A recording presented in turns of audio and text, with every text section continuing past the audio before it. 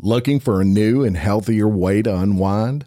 I was too, and then I tried Recess Mood. Recess Mood replaced that after-dinner alcoholic beverage for me, so I saw a difference in both my mood and my belly. It's made with real fruit. It is only 20 calories and it contains no added sugar. Recess Mood is infused with functional ingredients like mood-lifting magnesium and stress-balancing adaptogens, so you can relax without the alcohol or the hangovers. Recess Mood tastes great too and comes in 4 different flavors. My favorite flavor is the strawberry rose. So whether you need a moment away from the errands, work, and kids, or you just need a moment of chill during dinner time chaos, Recess Mood is where it's at whenever you need to relax and unwind. You deserve a healthier way to unwind. Head to takearecess.com/RLRC and get 15% off Recess Mood, your go-to alcohol replacement. Hey y'all, my wife's biggest struggle this past year was fighting the symptoms associated with menopause. Hot flashes, mild mood swings, and sleeplessness. She had them all until she tried Hormone Harmony. She was amazed at how much Hormone Harmony reduced her symptoms and supported her mood and her general well-being. Hormone Harmony is not just a supplement for women going through perimenopause, menopause, or postmenopause. It's become a phenomenon. Women cannot stop talking about it on social media. A bottle of Hormone Harmony is sold every 24 seconds. Hormone Harmony contains science-backed herbal extracts called adaptogens. Now, here's the beauty about adaptogens. They help the body adapt to any stressors, like chaotic hormonal changes that happen naturally throughout a woman's life. So Hormone Harmony isn't just for menopause. Any woman with symptoms of hormonal imbalances can take it, but it's perfect for those horrible menopause symptoms that put a woman's life on hold. Hot flashes and night sweats, racing thoughts and low moods, poor sleep and feeling tired all the time, occasional bloating and gas, no desire to be in bed next to someone, if you know what I mean. Yeah, Hormone Harmony can help with all of these things. For a limited time, you can get 15% off your entire first order at happymammoth.com. Just use the code RLRC at checkout. That's happymammoth.com and use the code RLRC for 15% off today. Hey everyone, and welcome to Real Life Real Crime Daily for Monday, April 3rd. And I am Jim Chapman.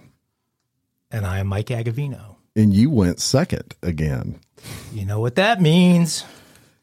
Means the Woodster is missing. So we are going to do our best to entertain you today. We're going to start off. We've been talking a lot, Mike, with everyone about the, of course, tragic BRPD helicopter crash. And we've had several people reach out, ask if we had any information on like memorial services. And we do have that information for you. So a joint memorial service and funeral will be held for the 2 fallen Baton Rouge officers, of course, Corporal Scotty Canzaro and Sergeant David Poirier, who were killed in when the Baton Rouge Police Department helicopter they were flying in crashed in a cane field in West Baton Rouge. On April 6th, visitation will be held from 9 to 11 a.m. at Estruma Baptist Church. That's on Sam Rushing Road in Baton Rouge. And a joint memorial service will follow at 11 a.m. on April 6th, and it will be open to the public. So if you'd like to go and pay your respects, following the visitation, a joint memorial service will follow April 6th at 11 a.m., open to the public. And outside of the church, Estruma Baptist Church, there will be a 21-gun salute to honor the men and their sacrifices. That's great that they're doing that. Yeah, well earned, deserved, and just pray for the families and that they find, you never find peace after things like these, but But just saying many prayers for everybody involved, and we'll miss these two heroes. So we'll move on and tell you an interesting story for those of you that like or don't like to go to the dentist. Who likes to go to the dentist? Yeah, I know. I don't know of anyone, to be quite honest. I'm not scared of the dentist. Some people have fears of that. I've never been a fearful of the dentist guy. I guess I've always had good ones that never hurt me. Thank you very much. Oh, I've been through some dentist torture. For sure. Have you? Yes, absolutely. Well, I'm going to give you a story where a dentist has been accused of poisoning his wife's protein shakes. I think I might have gone to that guy. Yeah. After he met an orthodontist himself and wanted to start a new life. So James Tolliver Craig is accused of first-degree murder in connection with the death of his wife, Angela Craig. He's 45 years old. And according to the affidavit, Craig is suspected of slipping potassium cyanide and arsenic into Angela's pre-workout shake. So, Mike, okay. you better watch that. Your wife might be telling you, "Oh, that's just protein," and it might be arsenic. Well, the good thing is Mike doesn't do the protein shakes around the house. It's the wife that does the protein shakes, so she may have to be on the lookout. That's right. So that day, the day that he was suspected of doing this, she had complained of feeling faint and dizzy. And so he took her to the hospital, and she was released that same day, but subsequently was in and out of the hospital until she was last admitted, in which she died recently. And an investigation into her death revealed that Craig had allegedly researched undetectable poisons and recently purchased potassium cyanide and arsenic. I'd say that's pretty good evidence. Time out. Yeah. All of these this guy's a dentist, right? Mm-hmm. Should be a fairly intelligent. Yeah, he's definitely got a brain. Think. This is like the idiot up in Boston that was, searching all of the ways to get rid of a body and everything else before the Anna Walsh case. Although I guess they haven't convicted him of anything yet. He hasn't been tried, but it's coming. His day is definitely coming. But so this guy goes and they find this Google search. They find the Google search, and not only that, during that Google search, they noticed the undetectable poisons, and then he literally searched potassium cyanide and arsenic. And not only did he recently search it, he purchased it. They had proof that he actually purchased it. So, yeah, that's pretty good evidence. The symptoms Angela was experiencing up until the day that she died include loss of consciousness, seizures, and that's all consistent with that type of poisoning. So, furthermore, police said that Craig had also been communicating with a fellow dentist in Austin, Texas via email, and through these emails, they were able to tell this is a sexual relationship they're having. So now they have motive. You're tying all these things together in any good case. And so they have proof of the purchase of these things, and now they have motive. And they went on to say it appears James was flying this woman into Denver while his wife and his mother and children, the mother of his children, was dying in the hospital. So additional email evidence suggested he told his lover that Angela died, to which the woman responded, "I do want to give you any comfort I can, but I do not feel it is right to mix in with all those others gathering to mourn Angela, and I do not want to meet your family as a friend and try to conceal what I feel for you." Sounds like the girlfriend didn't know about the poisoning plot there. Right. Yeah. Do we have pictures of the wife who passed away? I'm sure we pull those up.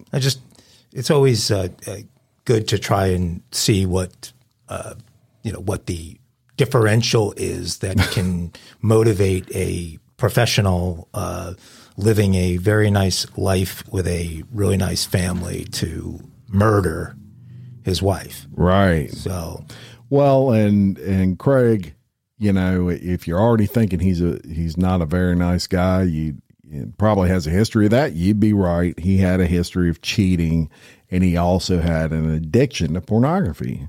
So he also allegedly poisoned Angela in the past. Oh, really? Yeah. There's the bomb for you. Wait. Was she aware that he had attempted to poison her in the past? Well, I don't know. I doubt it. I mean, I would imagine that if she was aware of it, she would have got away from him the first time. But I'm sure she can, you know, after everything's said and done, she passes away. She probably had friends who said, you know, she was claiming to have these same symptoms a year ago, and all those sorts of things. So maybe that's where the allegedly comes in. There were no charges filed in any time previous to that, but I'm sure it's friends saying, oh, he's done this before. So it's unclear whether he's retained an attorney to comment on his behalf, but he is scheduled to appear in court. What a wonderful story. Special kind of. His penalty should start with the removal via pliers of each of his teeth individually. I think would be an appropriate way to start off his prison sentence. Yeah, absolutely. God, nice. Well, we haven't done a cybercrime story in quite a while, and I thought, given everything that's happening regarding TikTok in Congress and this 6-month freeze of technical development with AI that is being recommended, it would be a good time to do a cybercrime story. And we happen to have a hot off the presses cybercrime story where $87 million was swindled off of elderly Americans. And we're all, and I think most of the audience are in the demographic where we have, hopefully, parents still alive, but in their 70s and 80s and maybe some of us 90s, where we get to see firsthand the challenges that new technology presents to the elderly. And those challenges are huge. They're running around with iPhones. Bought one for my mother. She's capable of texting and emailing and using her Solitaire app and a couple other card game apps, but really doesn't do anything else on the phone, but is, very bewildered, confused when she gets any kind of congratulations, you've won X, or you only need to do Y in order to qualify for that. I mean, so much of that kind of spam is hitting people's phones who don't know the methods by which to block that stuff. I mean, are just kind of unaware, and it's kind of scary. And so the elderly are very vulnerable to this kind of stuff. This particular scam involved an operation that was based out of Thailand. And so the AP reported that 21 suspects were arrested last Tuesday in raids that focused on 9 different locations in Thailand. The authorities seized 162 bank accounts, multiple properties, 61 mobile phones, 2 cars, and a gun. I suppose if we have anything to be thankful for, it's that they only had 1 gun with this wonderful group. So this wide-ranging investigation was led by Thailand's Cybercrime Investigation Bureau, and they were triggered to it via information that came from the FBI and the U.S. Secret Service. So we alerted the Cybercrime Investigative Unit in Thailand to this scam. So authorities allege that the scammers operated out of call centers, and they claimed to be law enforcement agents investigating money laundering. Interesting scam. They would tell victims that their bank accounts were suspicious and that money needed to be electronically transferred for the accounts to be verified. So presenting themselves as law enforcement, stating that they may have been victimized in a money laundering campaign, and the only way for these people, the alleged victims, to protect themselves was for them to electronically transfer some money to be verified. So victims' computers in some cases were hacked by the gang, which sent viruses that allowed scammers to take control of the devices. The victims were mostly elderly, as I said, some working as doctors, academics, dentists, Army personnel, all kinds of different people. And so, again, when it comes to folks, over the age of 50, over the age of 60, it's not simply a matter of targeting the uneducated. It's people who are very successful, still in the workforce in some cases, in large careers, but we're not digital natives and never adopted certain pieces of new technology. So Thailand's Deputy National Police Chief Pol Jan Torsak told a news conference at the Royal Thai Police Headquarters that 365 Americans were targeted. Most of them were age 60 and over. Investigators tracked the money as it was laundered through gold shops, restaurants, and various entertainment venues in the Thai province of Chonburi, about 80 miles away from Bangkok. Police said that Indian nationals were leading the syndicate and had assets hidden in Thailand, Cambodia, Singapore, Malaysia, Hong Kong, the UAE, Peru, and Poland. So this was a pretty sophisticated operation here, with them using a network of banks to launder and hide money. 5 Indian nationals and 15 Thais have been charged with involvement in the transnational crime, fraud by impersonating others, fraud of the people, inputting false information into computer systems, money laundering, and conspiracy to launder money. That's according to the Bangkok Post. FBI cyber safety warnings state that government boom, Jim. FBI cyber safety warnings state that government impersonation is a common fraud scheme that's frequently used to target the elderly. The FBI's website added that seniors are targeted by scammers because they tend to be trusting and are more likely to both own a home and have financial savings. Elder fraud is also a growing problem, and seniors rack up more than $3 billion in losses annually, according to the FBI. We have a senior that's part of the team here at Real Life, Real Crime Daily, and I got a little piece of mail the other day that I thought was pretty interesting that I wanted to share with you guys and share with Jim. So I get this nice check in the mail. These people have cut me a check here for $14,920. It does say specimen on it, which, again, a lot of elderly people might not understand what specimen means. But here's the check they sent me. And the letter they sent me starts with congratulations. Northern Millions Lottery would like to extend our warmest congratulations and best wishes to you.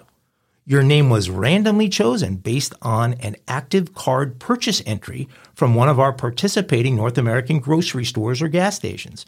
A ticket number was assigned to each purchase from the pool of 2 million entries, and yours was among 5 selected. As one of our 5 North Americans to be selected as an official prize winner, you have won cash for life, totaling $1,050,000 US. This will be distributed in $3,500 monthly installments after fees have been paid. This is my final notice. Apparently, these people had notified me several other times. I failed to get those. I have an assigned representative, this fine gentleman named Paul Wilson. They give a number for Mr. Wilson, and they also give an address for where Northern Millions is located.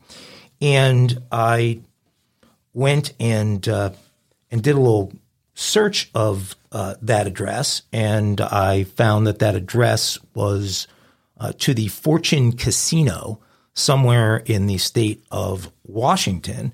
There's also a second address on the check, which is interesting, but it's supposed to be their bank location. And when I searched that one, I found an abandoned warehouse in Brooklyn, New York. And so, but, you know, the average 70-year-old, 75-year-old, 80-year-old that gets this in the mail, I don't know what their take rate on something like this is, but I'm sure once I would have called Mr. Wilson, all that would have been necessary to confirm my $1 million plus of winnings would have been for me to give them an account to wire the money to and other pieces of identification. And luckily, we decided not to participate in this little thing. So unfortunately, I won't be getting $14,920 or $1,050,000 over the rest of my life. But be on the lookout, folks. Absolutely. And I will tell you this, and one of our listeners to this show is Miss Lori Johnson. So shout out Lori. And Lori is the vice president of Hancock Whitney Bank. Lori is a big proponent and actually speaks on this at events on how the elderly can avoid becoming victims of fraud like this. It is a major issue. You know, Lori's been in the banking industry for 25 years, and she tells me it is very common for people to get taken advantage of this. And of course, at some point you figure it out and you call your bank and you say, hey, these charges aren't mine, that type of thing. She has witnessed, and as a matter of fact, shout out to some banks who pay attention to people's accounts. And when they see things that don't look right, when you have personal bankers, you know, they'll reach out and they'll say, you know, you're transferring money here, you're transferring money there, and it's at a high rate, and we're just trying to figure out what's going on, because these elderly people are very easy to scare. And sometimes these Taiwanese or whoever it is, we're not just picking on Taiwanese people here. There's some great Taiwanese people, but no matter what country it is,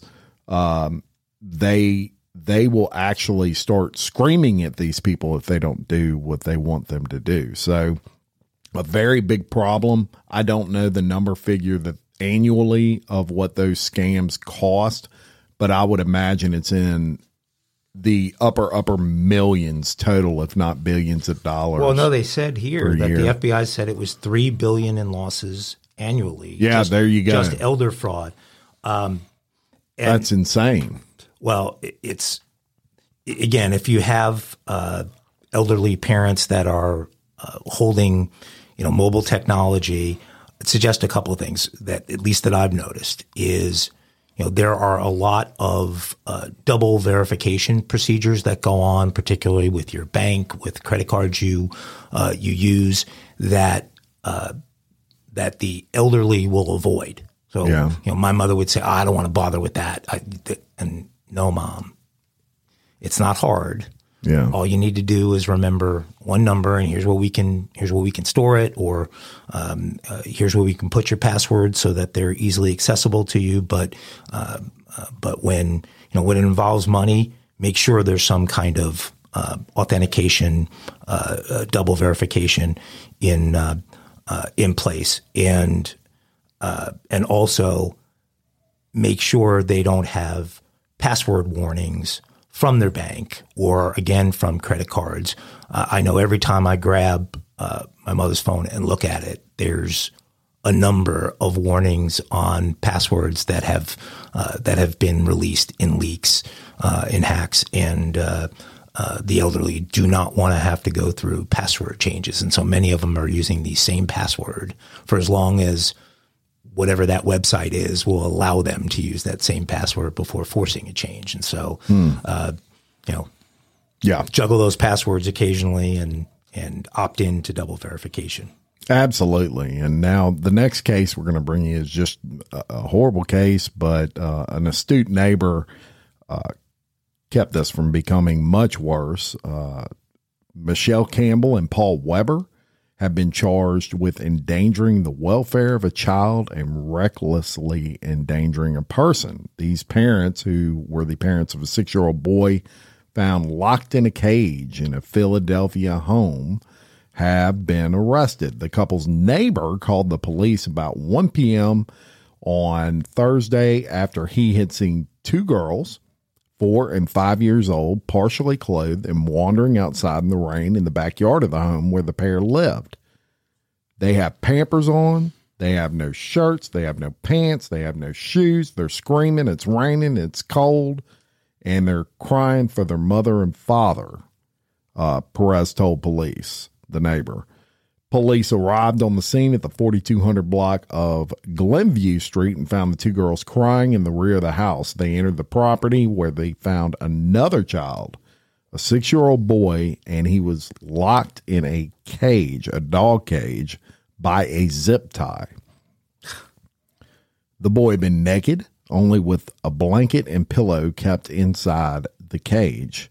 All 3 children were secured and transported to St. Christopher's Hospital for evaluation, and the children will be placed under the care of the state's Department of Human Services.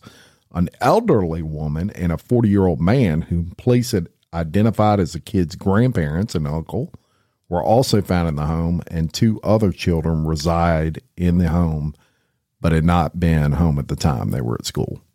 Wait. So the grandparents...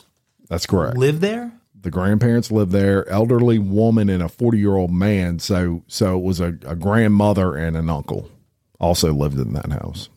Oh my God. Yeah. That's one of those stories that we, just kind of shows you they make all types in this world, right? I won't say what I usually say about Philadelphia in this case. It has nothing to do with Philadelphia. Wow. Well, here's a story of good fortune, Jim. Amazing good fortune. And good fortune for the elderly for a change. So Florida deputies were in pursuit of a robbery suspect and believed that robbery suspect had entered a wooded area. And so they went in to pursue, and there was aerial support assisting them as they went in. So the deputies were in the right place at the right time. They responded to this robbery incident and suspect that was fleeing along the woods near Interstate 275. This is Hillsborough County, Florida. Aerial footage from the sheriff's helicopter shows the chopper crew leading deputies through the trees toward an individual who appeared to be crawling on the ground. So the surveillance from above picked up an individual in that area, and the crew in the chopper were leading the folks on the ground toward that individual. Deputies believed they had located the suspect, but as they inched closer to the individual, they realized he was an elderly man. And an elderly man had been reporting missing just a day earlier in this same area. That man suffers from Alzheimer's. And so what are the odds that, this guy was the 75-year-old man with Alzheimer's, had no idea where he was. He was in the middle of the woods. He was crawling at the time that they approached him. And had it not been for this robbery and the subsequent chase to apprehend the suspect and the use of the helicopter to assist in identifying somebody in that wooded area, they never find this guy. What a blessing. And just an unbelievable, that you've heard the term needle in a haystack. That's a needle. It's springtime, boys. The grass is green, the birds are chirping, and the kids will be out of school soon. That makes it the perfect time to plan a family vacation. And we know from the stories we cover that this is not exactly the time to take the family to the Caribbean. You don't want to end up in the middle of some cartel drug shootout. So this year, it's time to take an international journey. And of course, a big international trip is just one reason to learn a new language with Rosetta Stone. You might have a different one. Maybe you want to connect with family or friends living overseas. Maybe you want to acquire a new skill for work or better understand a certain culture. Rosetta Stone has helped me have fun with my mother and at least have partial conversations in Italian after only a few lessons. Rosetta Stone is the trusted expert for 30 years with millions of users in 25 languages offered: Spanish, French, Italian, German, Korean, Chinese, Japanese, Dutch, Arabic, Polish, and many more. Rosetta Stone immerses you in many ways. No English translation, so you really learn to speak, listen, and think in that language. Intuitive process, you pick up a language naturally. Designed for long-term retention. Speech recognition. The true accent feature is like having a personal trainer for your accent. Rosetta Stone is convenient and an amazing value. That's right, Woody. A lifetime membership has all 25 languages for any and all trips and language needs. That's lifetime access to all 25 language courses Rosetta Stone offers for 50% off. Don't put off learning that language. There's no better time than right now to get started. For a very limited time, Real Life Real Crime and Daily Show listeners can get Rosetta Stone's lifetime membership for 50% off. Visit rosettastone.com/today. That's 50% off unlimited access to 25 language courses for the rest of your life. Redeem your 50% off at rosettastone.com/today. Sayonara. Shout out to Astropro for sponsoring this episode and providing us with free samples. My allergies are throwing my whole morning off. Do I sound different to you? A little bit. You sound like it's that time of year there, bro. I sound different to me. I feel like I'm in a submarine. Yeah, well, have you tried Astropro? It's faster, bro. All right? Astropro is the first of its kind nasal allergy spray. It is the fastest 24-hour over-the-counter allergy spray. It starts working in 30 minutes while other allergy sprays take hours.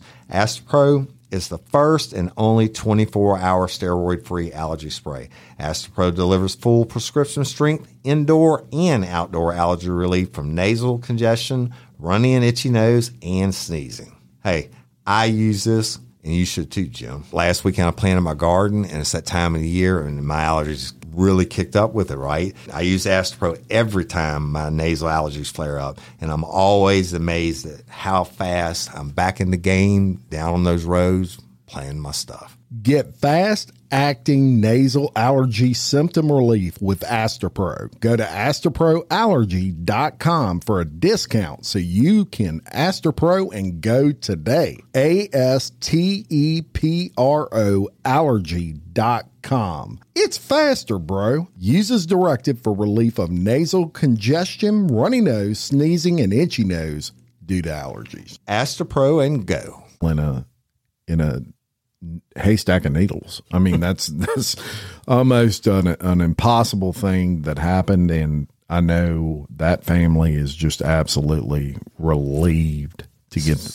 Somebody was looking out for Grandpa. Yeah, there's no doubt about it. What a story that is. Mike, we ain't got our sound effects yet, but I got a few on this thing, and I can't remember what is what, but we'll just spontaneously push one. Okay, so that's people laughing. We can't use that one. There you go. That's people clapping. That's what they do when they hear. Here you go.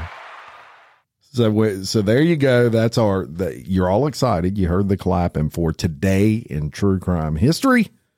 And is there a booing button? I don't think there's a booing button to boo. Okay.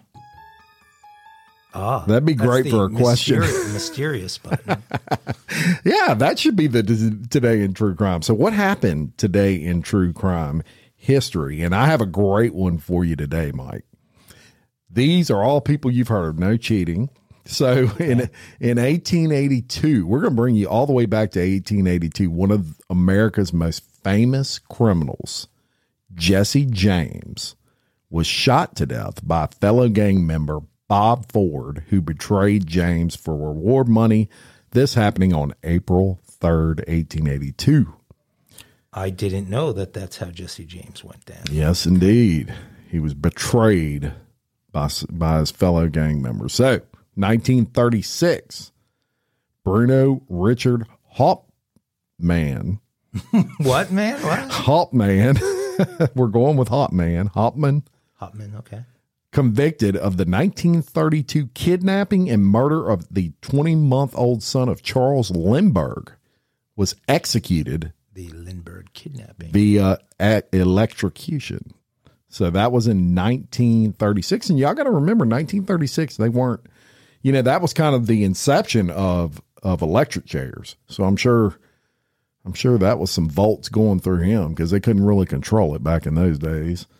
But yep. Is Charles, that before very famous. That must have been after his famous flight, right? That was after his famous flight. Yes. 1996. Federal agents in Montana apprehended Ted Kaczynski, an American terrorist known as the Unabomber, who had killed 3 persons and injured more than 20 with explosives sent through the U.S. postal system. And I remember that going on when I was younger, and I was like freaked out. And then Unsolved Mysteries put out this big thing on it, and it scared me to death. I wouldn't check the mail for like 2 years. Not that it makes him any less of a horror, but I thought it was a larger number than 3. I don't know why. He injured 20. Yeah, it was 23 victims, but only 3 were killed from the Unabomber. But what a strange case that was. If we ever do, I know y'all are missing the crimes of the century. If we ever do another one, we need to do it on the Unabomber, because that was a really interesting case. Woody unilaterally canceled the crimes of the century. He did. You will not be getting any more crimes of the century. Executive privilege. Yes. Okay, well, I need a sound effect, and since I know what some of them are, Jim, I'm going to go for the mysterious button. Let's hit the mysterious button here. That was that one. No, I think it's one below. Here you go. Let's give it to him one more time. We'll turn it up. That's perfect. And what could be more mysterious than they stole what? They stole what? I'm not going to believe what the what is here. Tanks filled with thousands of dollars worth of bull semen were stolen from a truck Sunday night in California. They stole what? They stole nearly 3,500 units of bull semen. That's enough to potentially impregnate 1,000 cattle. Wow. So wait, that would presume that the bull fires and misses 1 out of every 3.5 shots, wouldn't it? It would. Yeah. So sort of takes away from the respect factor I had for bulls there. But this is some valuable, sticky stuff, people. Tim Reese had spent months collecting the semen, reportedly worth nearly $50,000 from his bulls, including one considered the 5th most prized bull in the world. Now, my question would be, how do you collect the semen? There's little bull magazines that you give them, you send them to a stall room, and they sit down and they hand you a test tube when they're done. By the way, when I was at Vandy, they were in the middle at Vandy Hospital of doing a bunch of research that ultimately led to the male, what do you call it? Pregnancy pill, the male. Viagra. No, not Viagra. This is the male the contraceptive pill. So the male birth control pill. There's a male. Is there? Yeah, I don't know the name of it. Yeah, there's. Most men don't, which is a bone of contention for literally a bone of contention for women. But I didn't even know that existed. And because that research was going on, they were paying $75 a shot back in the 1980s. Now, I don't know, what would we figure? $50,000 for 1,000 shots is, well, it's 3,500 units, but for impregnating 1,000 cattle, that's $50 $8 for each. Actually, this sounds undervalued to me. I think his prize bull could have negotiated a better deal if the bull had better representation. What makes somebody who does the ranking of prized bulls? That's something we need to look at. I don't know what you have to do with the bull to decide where the bull ranks. I don't know. If Woody was here, he could tell us. I was about to say Woody knows all about this stuff. I'm going to make Woody chime in on this in a post. The guy went on to say, you're trying to make a living. The loss of all those units of semen and probably taken by someone who had no idea what they were stealing is very frustrating. Collected 2 or 3 times a week, the highly prized semen is shipped to farms in California and across the world to impregnate cattle. The animals are considered the cream of the crop and are selected for their genetic value. The genetics that these bulls have in them is out of the top 1% of the world population. So we are talking about elite bulls here. Over 70 to 75% of all cattle in the U.S. is inseminated artificially. So there's not that much sex going on out there in cattle land. No. Probably why these guys are so easy to tip over at night. The tanks that hold the genetic material are reportedly filled with liquid nitrogen to be stored at about minus 325 degrees, Fahrenheit, to keep the sperm frozen. The tanks must be handled by professionals, otherwise it could be dangerous.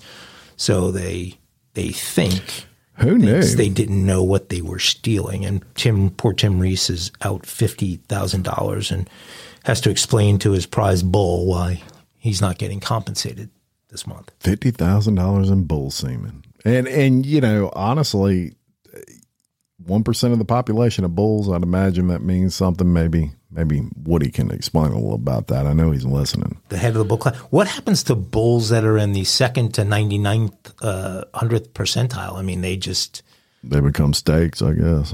Steaks or maybe they're in the bullfighting business. I don't know. Yeah. Something like that. Give me some out music. You got it. Here we go. That was They Stole What? Love it.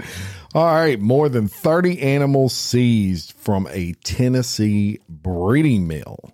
Y'all, Tennessee law enforcement has seized 34 animals from a breeding mill where the animals were living in inhumane conditions. Animal Rescue Corps said it assisted law enforcement in rescuing around 25 dogs, 7 cats, and 2 chinchillas from the backyard breeding operation in Macon County. The dogs were found in cages. They were in filthy conditions. Many of the large dogs were living in small cages. Some of them unable to even turn around in the cage.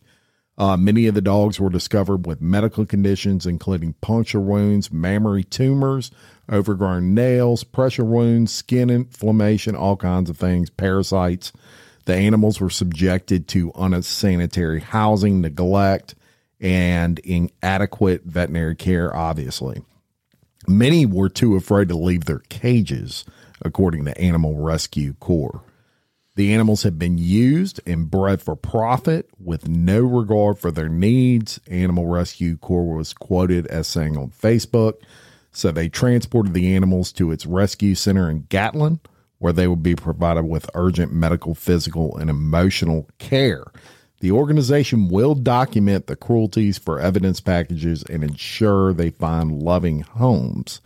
The animal owners were arrested and charged with animal cruelty. Now, I got curious after that because it sounded like a pretty good organization that I was unfamiliar with, had not heard of, called Animal Rescue Corps. And I kind of looked up, checked out their website, and what they do, y'all, they're a nonprofit that protects domesticated animals throughout North America through a large-scale emergency rescue and disaster response. They provide shelter relief and education and training. So when you have a disaster like, I'll give you an example. In 2016, there was a horrible flood in Denham Springs, Louisiana, flooded an entire city, over 3,500 houses. And there was a lot of pets that were left behind in a company like, or a nonprofit like Animal Rescue Corps would come in and they would assist not only in getting these pets out of there, but also sheltering those pets somewhere, because that's an issue.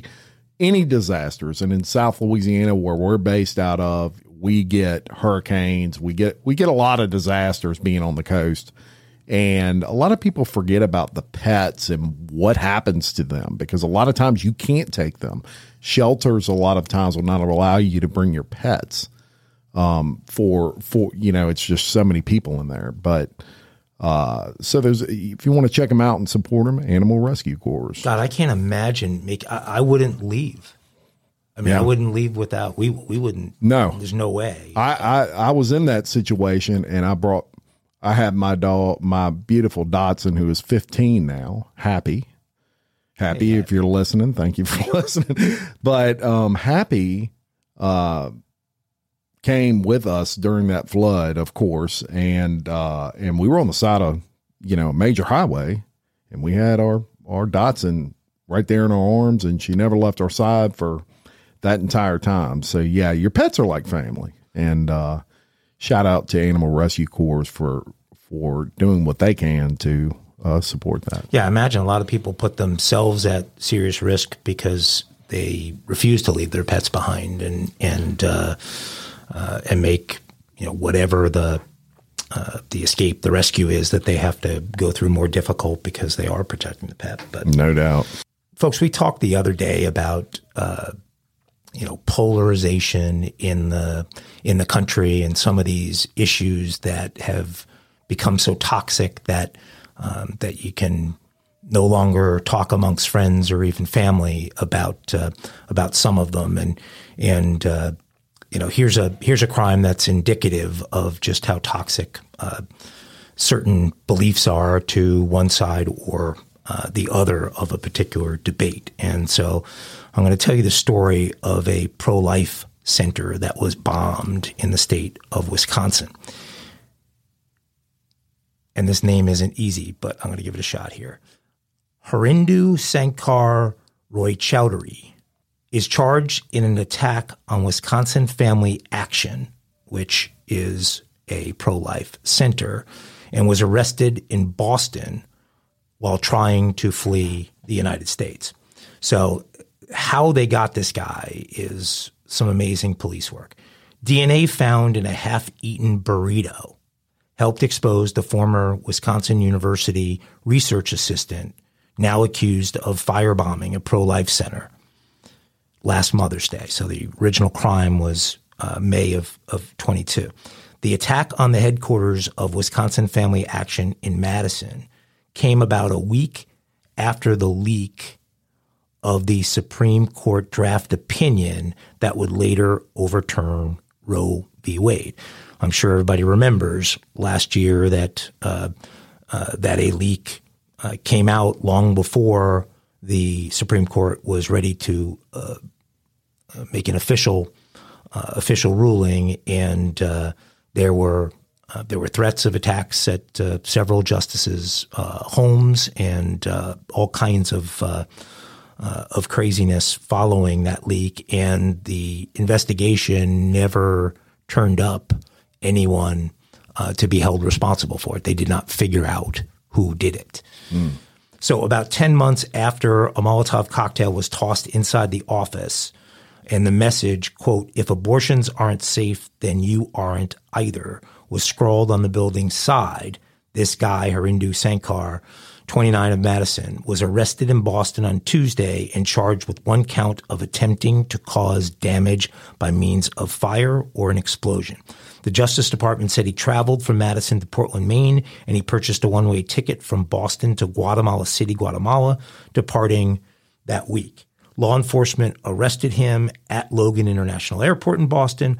According to the complaint, Harindu Sankar used an incendiary device in violation of federal law in connection with his efforts to terrorize and intimidate a private organization. Assistant Attorney General Matthew Olson of the Justice Department's National Security Division said in a statement, "I commend the commitment and professionalism of law enforcement personnel who worked exhaustively to ensure that justice was served. Violence is never an acceptable way for anyone to express their views or opinions of disagreement. Today's arrest demonstrates the FBI's commitment to vigorously pursue those responsible for this dangerous attack and others across the country and hold them accountable for their criminal actions. According to the complaint, on Mother's Day, Sunday, May 8th, 2022, law enforcement responded to an active fire at an office building located in Madison. Once inside the building, police observed a mason jar under a broken window. The jar was broken and the lid and screw top were burned black. The police also saw a purple disposable lighter near the mason jar on the opposite wall from the window. The police saw another mason jar with the lid on and a blue cloth tucked into the top, and the cloth was singed. The jar was about half full of a clear fluid that smelled like an accelerant, according to the complaint. Outside the building, someone spray painted on the wall, again, quote, "If abortions aren't safe, then you aren't either." In March 2023, law enforcement identified this guy as the suspect, and the affidavit said officers conducting surveillance on a protest at the Wisconsin State Capitol over the construction of an Atlanta public safety center observed an individual later identified as this guy. Local police officers observed him dispose of food in a public trash can, and the officers recovered the leftover food and related items, and law enforcement matched the DNA. And so while this was the crime was committed back last May and they knew who this guy was, they did not have a way to link him to the crime and prove his that he was there. And the DNA that they were able to produce from the half-eaten sandwich here is half-eaten burrito is what allowed them to match. So on March 17, 2023, law enforcement advised that a forensic biologist examined the DNA evidence recovered from the attack scene and compared it to the DNA collected from the burrito. The forensic biologist found that the two samples matched and likely were the same individual, according to the Justice Department. And so this guy is now facing 20 years in prison, according to prosecutors. And again, we got to get back to a place where we peacefully protest the things we don't believe in. And yes, this is a contentious issue in the United States, a very contentious one, but one where both sides should express their opinions and peacefully protest. Firebombing, abortion clinics, or a pro-life center really, does not accomplish anything. Nothing. And just about DNA in general, which played a big role in this case. My opinion, probably the biggest advancement in science of the entire century. And because DNA does two unique things. Not only can it, vilify you if you've been convicted of a crime, or exonerate you rather if you've been convicted of a crime, but it can also convict you of a crime where no other evidence may exist. If you really sit back and you think about the science of DNA, it's probably the most valuable tool crime has now on both ends of the spectrum. There have been numerous people released from prison due to DNA evidence. And on the other side of that, there have been people not only convicted on DNA evidence, but identification of bodies. You find bones, you have no idea who they are. DNA made that possible. What an amazing piece of science. Sure. When you really wrap your head around that. So this situation, you nailed it right on the head. As a society, we've got to get back to being able to express our opinions without taking things to that level. And so just a crazy situation there. Now, an inmate in Florida is facing new charges for allegedly planning the murder of her family after she was put in prison for threatening to kill her coworkers. Sheriff Marco Lopez said Turi Inaru, 29, allegedly told two fellow inmates at the County Department of Corrections in Kissimmee, Florida, that her family was very wealthy and that she would pay them $50,000 per death of her family members. Once she got to jail, she befriended her cellmate, started talking about wanting her parents and her grandparents killed, that she would pay them up to $50,000, saying they were very wealthy, and she gave the address. Instead of acting on the promised son, Inaru's fellow inmates turned her over to correctional officers. Now, Inaru, who was initially locked up for aggravated stalking and threatening to kill her former co-workers, allegedly told the inmates that her inheritance was worth about $2 million. But she would only get access to the money following the death of her mother, father, and grandparents. The murder for hire offer also included the murder of assistant state attorney with the 9th District, who was prosecuting her initial charges.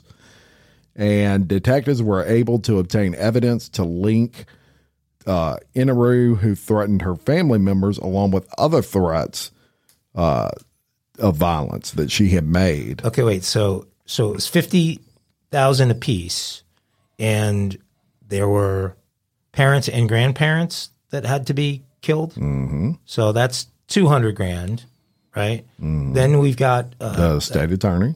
State's attorney. They're also worth $50,000. Apparently, yeah. Okay, so now we're at $250,000. The inheritance in total is $2 million.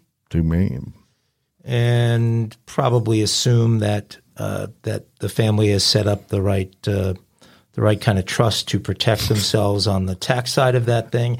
Okay, so I mean, I guess that calculation zeroes out, right? Yeah. Would you pay a quarter? She's probably going to get, let's say she's going to get 1.8 out of that or so. So to give away $250 is to give away 15% or so of that money. Would you? Yeah, that seems like a fair bounty price, Jim. If I'm just costing out her plan there.